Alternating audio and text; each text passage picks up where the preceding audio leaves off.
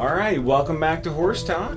Dr. Yardley here, Dr. Timko. We are going to finish up part 3 of colic. We left you guys last with horses in anesthesia land, getting colic surgery. We talked about different types of colic surgeries, recovery from colic. So now we are kind of picture the story. We're going to walk your horse back from the recovery area to the ICU for the horses, where we are going to do a couple different things to manage the horses post-op. So kind of like a step-down unit, like you would be in a hospital. Dr. Timko, what were some pretty normal things that we would do for, say, let's kind of differentiate between a large colon, so like a large colon displacement, and then a small colon. So I think the large colon's a little easier to deal with or think about. Yeah, those guys tend to recover a little bit faster and have less complications than the ones that have small intestinal surgeries. They'll get back to their stall. Anybody, no matter whether it's small intestine or large intestine, they'll usually go on IV fluids, just have a period of recovery from anesthesia before we attempt to give them any type of food or water orally, since usually they're kind of shaky and still waking up from anesthesia for a few hours after they're back in their stall. Yeah, they're pretty wobbly, blowing off the anesthetic gases. So the IV fluids is good to keep them hydrated? Mm-hmm. Yep, they are on IV fluids during the anesthesia process, but not during the recovery process, and we're not going to be giving them large amounts of water to drink right away, so we want them to stay nice and hydrated, so they'll all go on IV fluids. And those fluids are often supplemented with the electrolytes that they need as well, that they usually obtain from their food. Because their ionized calcium gets low, right? Yeah, so they get a lot of calcium from their food, and when they're not eating, that can start to go down, and that affects their GI motility and their muscles as well. So we want to keep their calcium up, as well as things like magnesium and potassium within normal limits. It's all something we add to the food. We have to be careful, right? You don't want to put too much potassium in there. Yeah, so that's part of the reason that we'll be running blood work on them as well, to see how much they need and if they even need anything. So we want to titrate that just right for them. Because too much potassium could stop their heart. Yeah. So yeah. We see that with blocked kitty cats, right? That can't pee. They have high potassium levels. And probably the foals with the ruptured bladder get high potassium levels. So definitely don't want too much, but without it, it'll also affect their heart. So you want that one to be kind of right in the middle. I feel like that's always like the drug people talk about of committing murder with is potassium. Yeah, it's hard to trace. It's hard to trace. So if there's any murderers listening to this podcast, which is not our genre, I guess potassium would be untraceable because the cells would probably like lice once you're dead, right, and release more potassium. There's a way to track necessarily know after. Yeah. All right. Well, so if we find your husband deceased, we'll have to check the potassium logs, Dr. Timko. All right, so that's a large one. We'll probably put them on pain meds. Yeah, these guys, if anybody has ever had surgery, it's going to be painful, soft tissue pain just around the incision. So these guys are on anti-inflammatories, mostly Banamine, to kind of help control some of that pain. And in some places they do use Equiox. It's supposed to be a little safer. Yeah, safer on the kidneys. It's going to be more specific and less likely to affect the kidneys or cause GI ulcerations. Yeah, I'm not sure if we use that here, but yeah, I think we usually start with Banamine and then maybe kind of wean them off to Equiox. But either way, they're both kind of going to do the same thing for them. Yeah, so we just need some pain meds for them. Antibiotics, we usually keep maybe large colons on antibiotics. Yeah, yes or no? And this is kind of controversial. We're kind of in the middle of doing more research, investigating how long these horses actually need to stay on antibiotics. We want them to have antibiotic coverage if there was any sort of contamination in the surgery or any risk of that, but also weighing, preserving our antibiotics and not causing antibiotic resistance. So we do use them, but we're trying to figure out, the best length of time to use these. And I would imagine post-op healing for their microbiome, more antibiotics is probably bad. Yeah, so there's a lot of good and bad things about them, and trying to find the right amount of time to use them. Yeah, so we're in a multi-centric study here, us, North Carolina, I think Penn, and some other school, Colorado, UC Davis, I don't know. So hopefully that data will have probably a pretty big set of data, and hopefully they show no difference, and we can decrease our antibiotic usage and cost. Like antibiotics for a horse is what, $100 a day? Yeah, a lot of them are on K-Pen, and that's about $100 a bottle, so it's pretty expensive. And how much do they go through in a bottle a day? At least a bottle to 2 bottles a day, depending on the size of them. It is expensive. It is a human drug, so that's probably why it is expensive as it is. When I was a student, I'm really old, we had some anthrax scares, and K-Pen, not like in the world, like 2006, 2005, yeah. Dr. Timko looked at me like I got exposed to anthrax. Yeah, then I'd be dead. But, it was in the mail and stuff, so the U.S. government hoarded all the K-Pen. So we had no K-Pen usage in 2005 because the government was stockpiling it. Just in case. Just in case. So we had to use ampicillin. It seemed to work pretty good. That's a large colon. Those horses will go home in 5 to 7 days, maybe quicker. Usually, if they have surgery overnight, we'll start to refeed them in a couple hours after they wake up even, and just kind of give them a handful of hay and gradually refeed them. The sooner we can kind of refeed these guys, the better it is for their GI tract, and the large colon ones tend to be able to be refed much faster than the small intestine ones. So now you're talking about the small intestine horses. So those are our older horses, maybe with the stringulin lipoma. We didn't even mention my favorite word, epiploic foramen entrapment, last week, which is small intestine, can dive into there. Mesenteric rent, all the causes of small intestinal lesion. So if we have to do resection anastomosis, we have to remove segments of the horse's small intestine. The intestine doesn't like that. It doesn't really like to be touched either. It gets really inflamed when we touch it, so we try not to handle the intestine that much. Those horses are most likely going to vomit or reflux at us for a couple days out their NG tube. We can't feed them, right? No, anything that goes down might come back up in these guys. So some of them do really well, and that's not the case. But like you said, others we check and make sure they don't have any reflux. And if that's happening, then we're delayed on that refeeding process. And we'll definitely keep these guys on IV fluids. And they're going to be at a higher risk for laminitis, potentially? Anytime there's more inflammation or more just intensive management on these horses or having fevers, they're going to be at a potentially higher risk for complications like laminitis. So sometimes these horses will also be in ice boots the whole time in case they're at risk for developing that. And then sometimes we have to aggressively start them on pain meds, so more than just NSAIDs. We'll put them on a morphine lidocaine drip or morphine lidocaine ketamine drip, MLK drip, or just straight lidocaine drip. Yeah, the lidocaine can sometimes help increase the motility in their small intestine, so also helping with pain and sepsis even. But we can utilize the lidocaine for a couple reasons, and that might be the first line if your horse is refluxing post-op to use lidocaine. Yeah. When they can't feed them, it's not ideal because they're not getting any nutrition into them.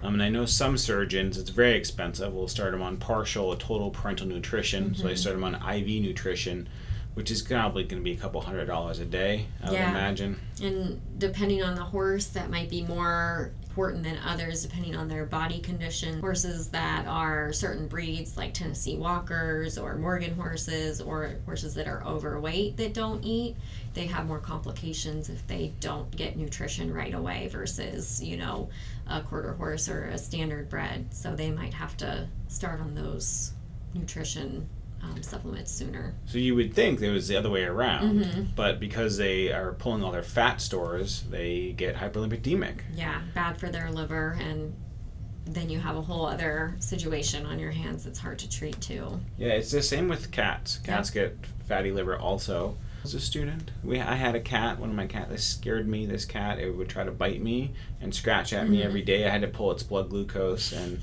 every day, and I would have Joe hold it, and I'd bring Joe 6 packs of beer because I was scared of cats. And he'd be like, "You want to?" I was a little student, and I would be able to get the blood, but the cat was so jaundiced. It was stuck in the attic or like in the roof or something for like 2 weeks and didn't eat, and he was pretty sick. I think we did save him. That cat scared the shit out of me. I'm really scared of cats. Horses will do the same thing. Yeah, horses do the same thing. They won't scare me though. Yeah.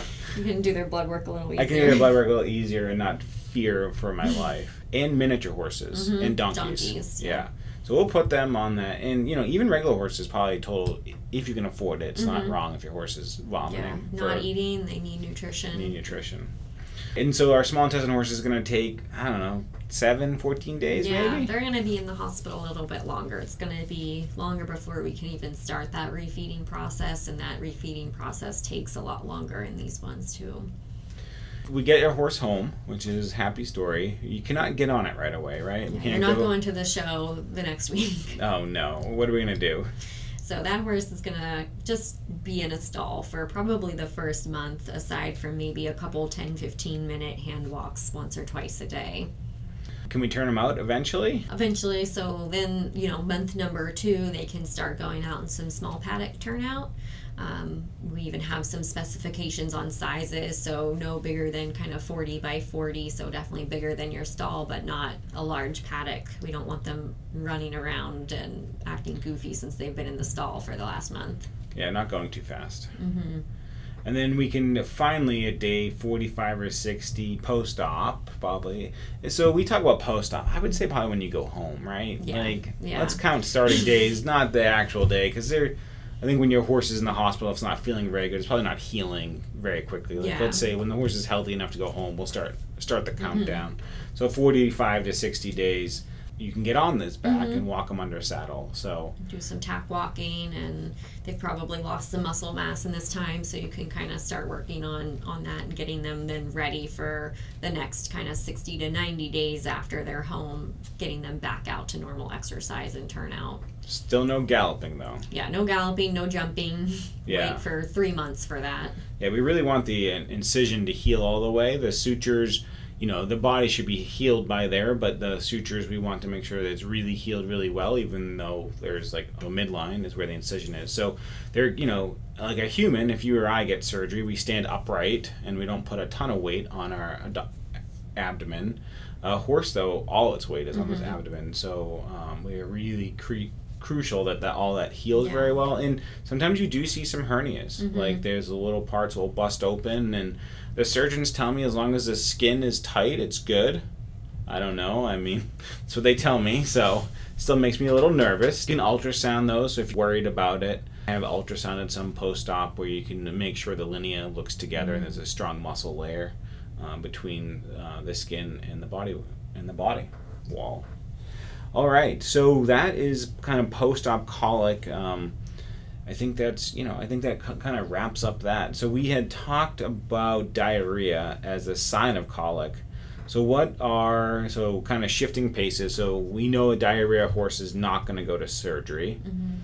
So what would be some of the clinical signs that a client might see in the field, but not necessarily think they need to come to the hospital? In other species, like your dog or cat, if they get into something that doesn't agree with them, they might have some kind of runny diarrhea that you don't think too much of. But in the horse, you should always think that that's pretty important to tell your vet about. So aside from diarrhea, these guys might just be kind of lethargic, inappetent, they might be febrile, or if they've had a disease process going on for a while, they might even have what we call ventral edema, so kind of stalking up of their distal limbs or under their abdomen, have this layer of swelling that you can kind of push your fingers into and make a dent. Yeah, pitting edema. And that's probably because they lost a lot of protein. So once they start having diarrhea, they start to have some protein. What about if they, like when you guys say the horse has internal diarrhea? Sometimes what we'll do is come out to these guys that just aren't acting right. They're inappetent, maybe have a fever, they haven't shown any diarrhea in the stall or outward signs of diarrhea.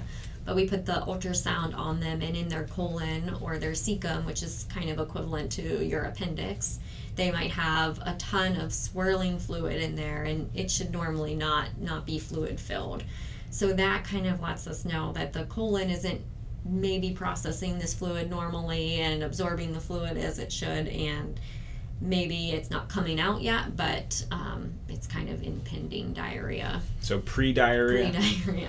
Definitely had cases of pre-diarrhea, and we warned the client that maybe we should go to the hospital ahead of time. In case this is about to happen. In case it gets worse. And 50% are okay with that. Other people wait for the diarrhea to occur. And I think it's important to note that just because they're not having that diarrhea that you can see, they can still get really dehydrated from this because we call it kind of third spacing. So that fluid that's in their colon isn't available to them to have in their bloodstream. So even though it's not outside of their body, it's not made available to them, so they can still be dehydrated.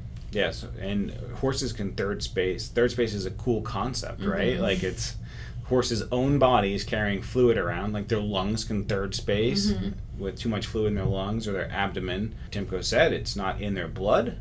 It doesn't have the volume, but it's elsewhere in the horse. Yeah, you might not see it, but... Yeah, but it's there when we do blood work. The horse becomes severely dehydrated, and I'm sure its electrolytes will be off. Yeah. It'll look like a third space. Yeah. I don't know humans' third space. I don't know how much space they have to go. Yeah. Probably some, I'm assuming for humans that like get stabbed in the liver, right, and bleed internally.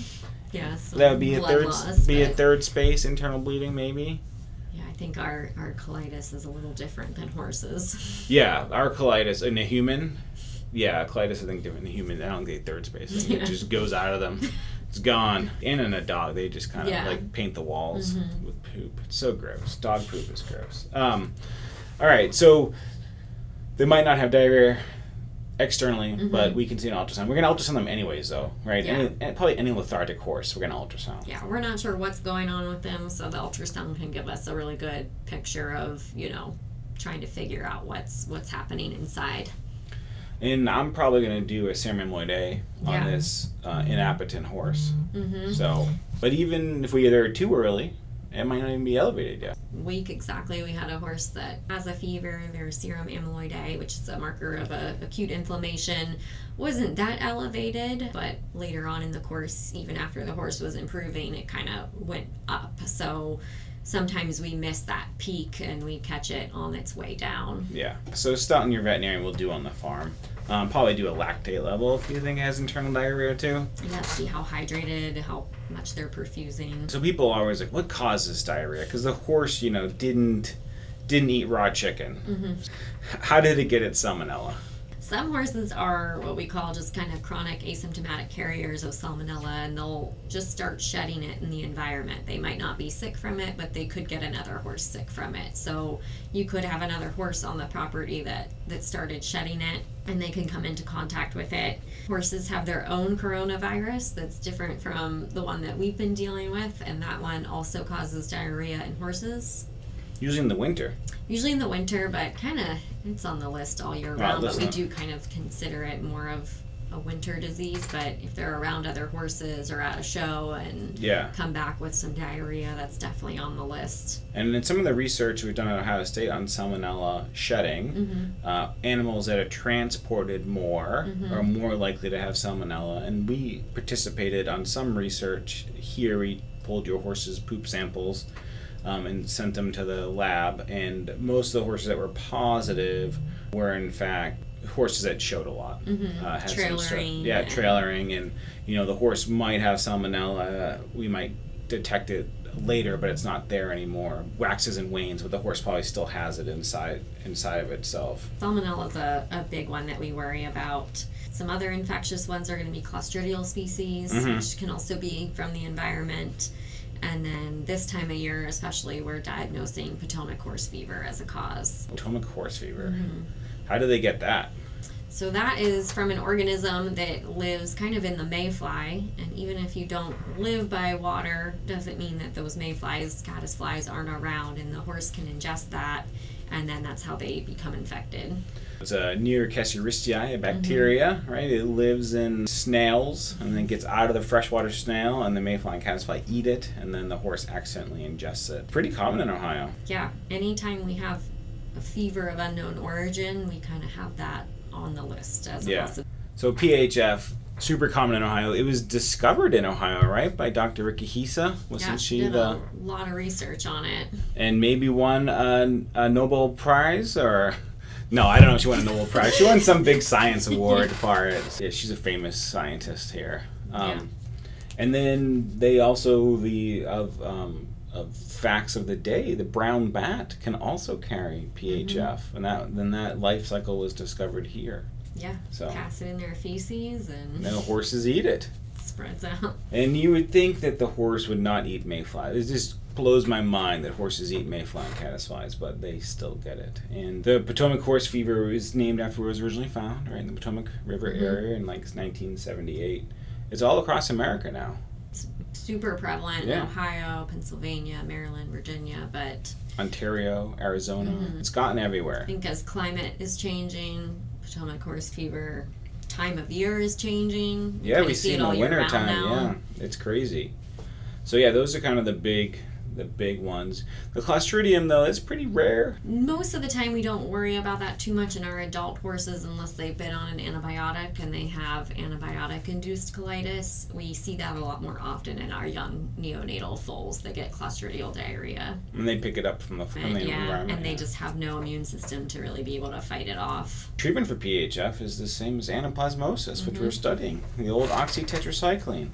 Hindgut ulcers. And like, I have a hard time talking about hindgut ulcers because we have real hindgut ulcers, which is right dorsal colitis. What is that caused by? So right dorsal colitis, we can also kind of call that NSAID toxicity. So our non-steroidal anti-inflammatories like bute, banamine, Equiox, those are all NSAIDs, and the right dorsal colon is really sensitive to these NSAIDs, and they tend to cause ulcerations of the right dorsal colon as well as other areas like the stomach. They can get stomach ulcers from these, but these horses then get a really angry colon and then can have clinical signs like diarrhea and septicemia from right dorsal colitis.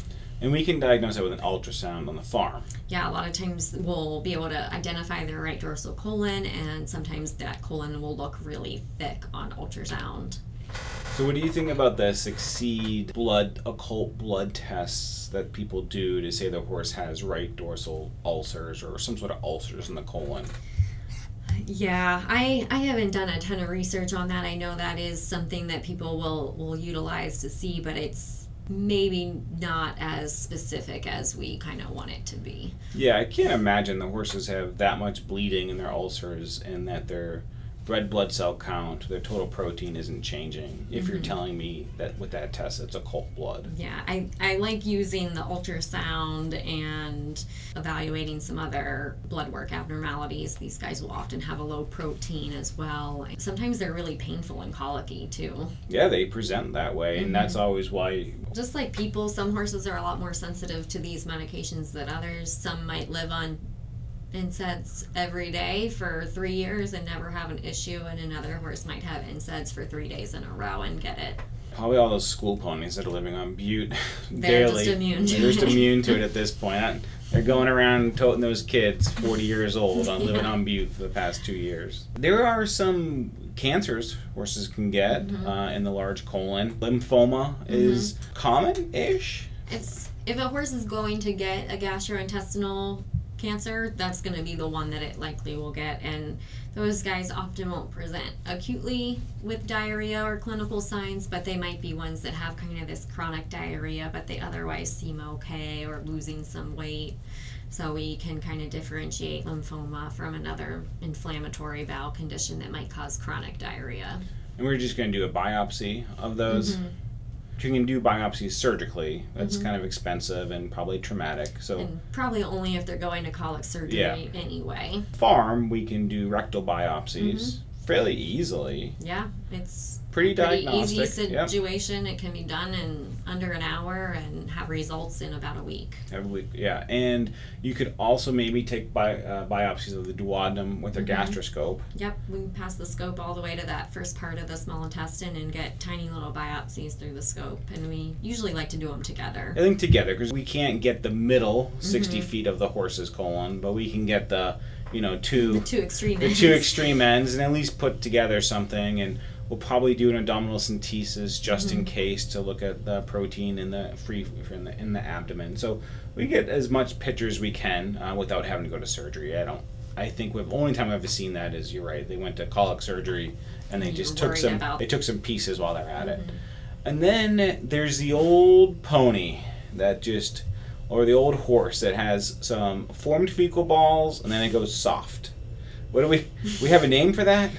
Fecal water syndrome. That sounds like a made-up name. So it's kind of hard to deal with. These horses don't seem to have any other clinical signs associated with it. Their blood work is normal. We've ruled out other causes of this condition, and sometimes it can be associated with dietary changes like being out on grass or hay or grain changes, and other times we just can't figure out exactly why it's happening, but the horse doesn't seem to be affected otherwise.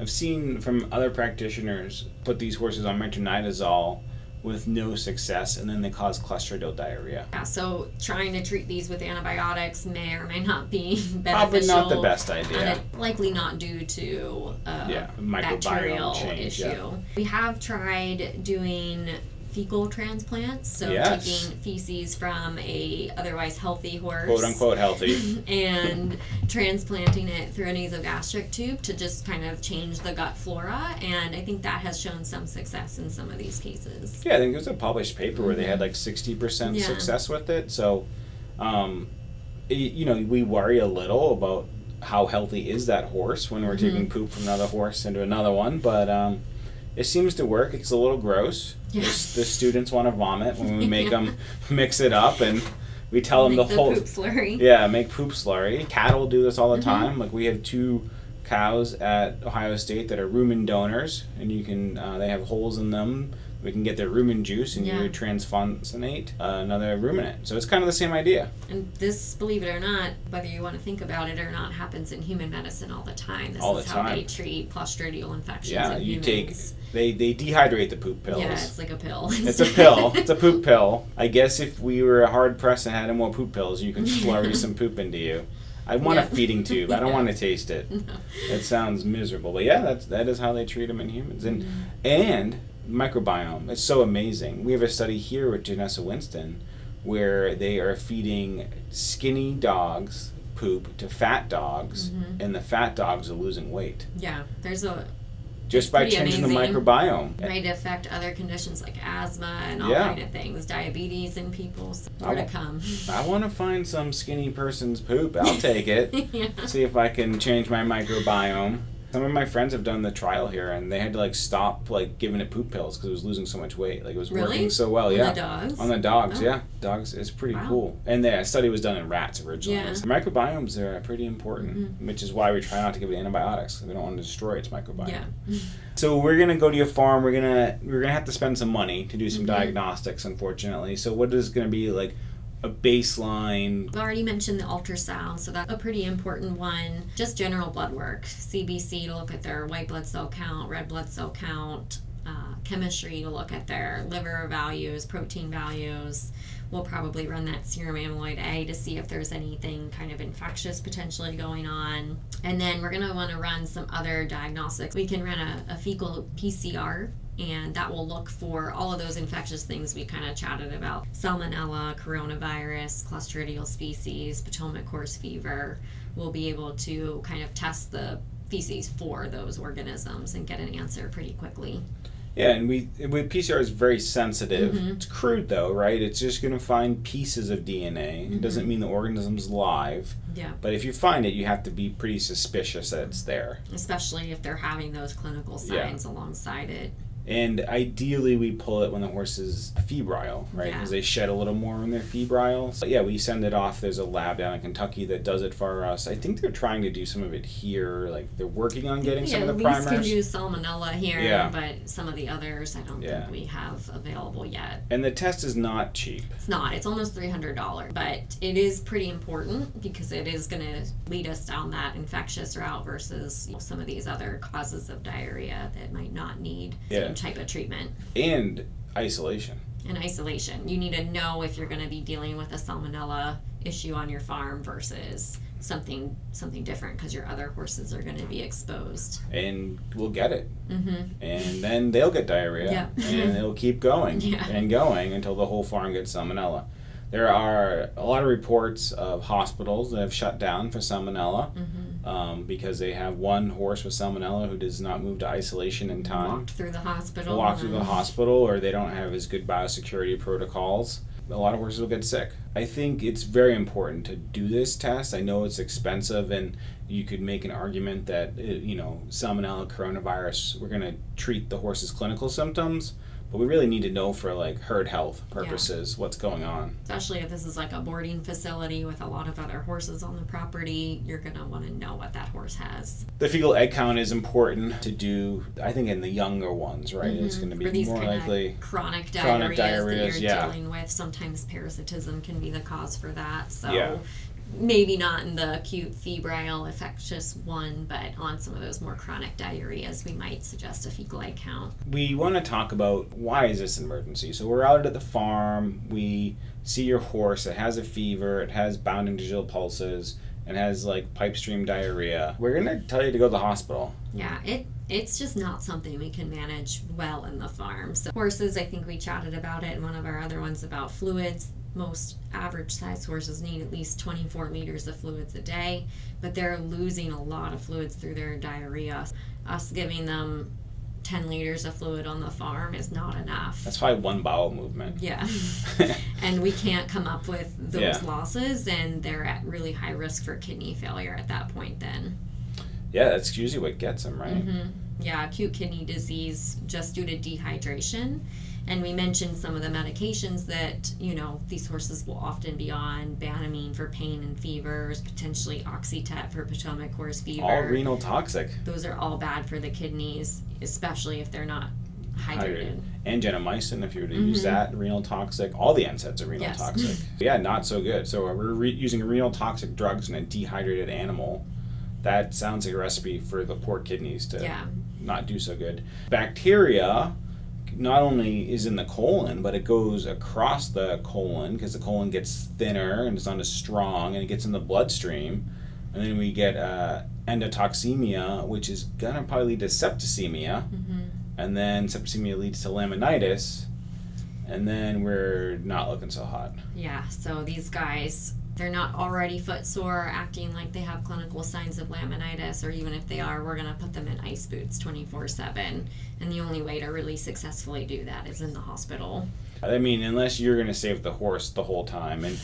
And we've shown in endotoxemia studies, I say we, Australia mostly, has shown that if you put the horse in ice, even after an endotoxic event, you can prevent laminitis.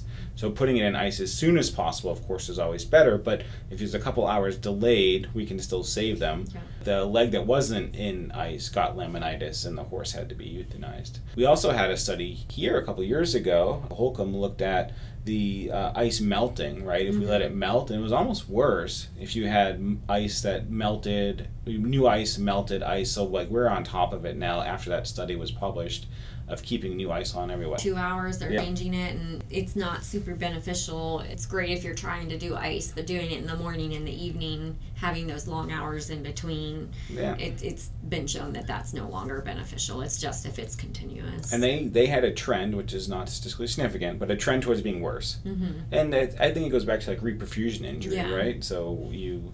Hot, cold. Yeah, hot, cold. Slow the blood flow down, let it go. It's not very good, so... All right, well, I think that kind of wraps up diarrhea, unless you have some more to add to it. I don't have too much more, except that we can do the biopsies on the farm for, chronic weight loss or chronic diarrhea horses. The biopsies are easily done, and very useful diagnostic information usually comes from that. Diagnostics easily done, and if that's going on with your horse, let us know. And there's no magical cure for endotoxemia. No, there's a lot of medications we can give them for supportive care and to kind of help, but it's better to treat as soon as possible versus letting it get more because like patoxyphylline hasn't been shown to be very useful, and didn't you guys just show polymyxin B wasn't very useful-ish? No? I think it depends on who you talk to. Depends on who you talk to. Okay, so polymyxin B staying in the controversial realm. What about patoxyphylline? It does inhibit TNF-alpha-1, but I'm not really sure. Yeah, I think depending on who is the clinician who used some of these meds versus not. I think polymyxin clinically helps. Okay. Others have different opinions. Others doesn't think it. That's also renal toxic, though. Yeah. DMSO? Throw some DMSO at them? No? No DMSO for you? Not for me. Not for you. I love the smell of it. I'm going to give him DMSO. Who knows what it does, but yeah, I love the smell of it. We're definitely not going to give him steroids. No. Endotoxemia is a pretty big killer in humans. Mm-hmm. Septicemia, people die all the time from septicemia. Yeah. So it's not like we are behind the 8 ball. It's just a very hard thing to treat. Mm-hmm. Drugs are limited, what we can use, and as you can hear our bantering back and forth, debatable how successful some are versus others. Try it all. Like, we want as successful as possible, and sometimes in veterinary medicine we don't have all the answers, and we have to use our best clinical guess. And weigh the benefits of how much risk it could cause versus not. So, thought polymyxin B made sense from what it did. It binds LPS. Mm-hmm. I don't know if I've seen a clinical difference with it. But I always want pentoxifylline to work, but every study says it doesn't. We've gone quite long this time. We're getting some feedback that people want to talk about joint disease next week or in 2 weeks or so. So we'll have to do some research on that. There's a lot of, how can I say this, non-FDA approved medications being administered to horses. So it's going to be hard, I think, to do a lit search of the usefulness of some of these, but we can at least find what their parent compounds are and then report back. Mm-hmm. So, all right, thanks for listening. Again, if you like it, subscribe, share with your friends, and follow us on Doc Yardley if you have any other additional questions. Thanks.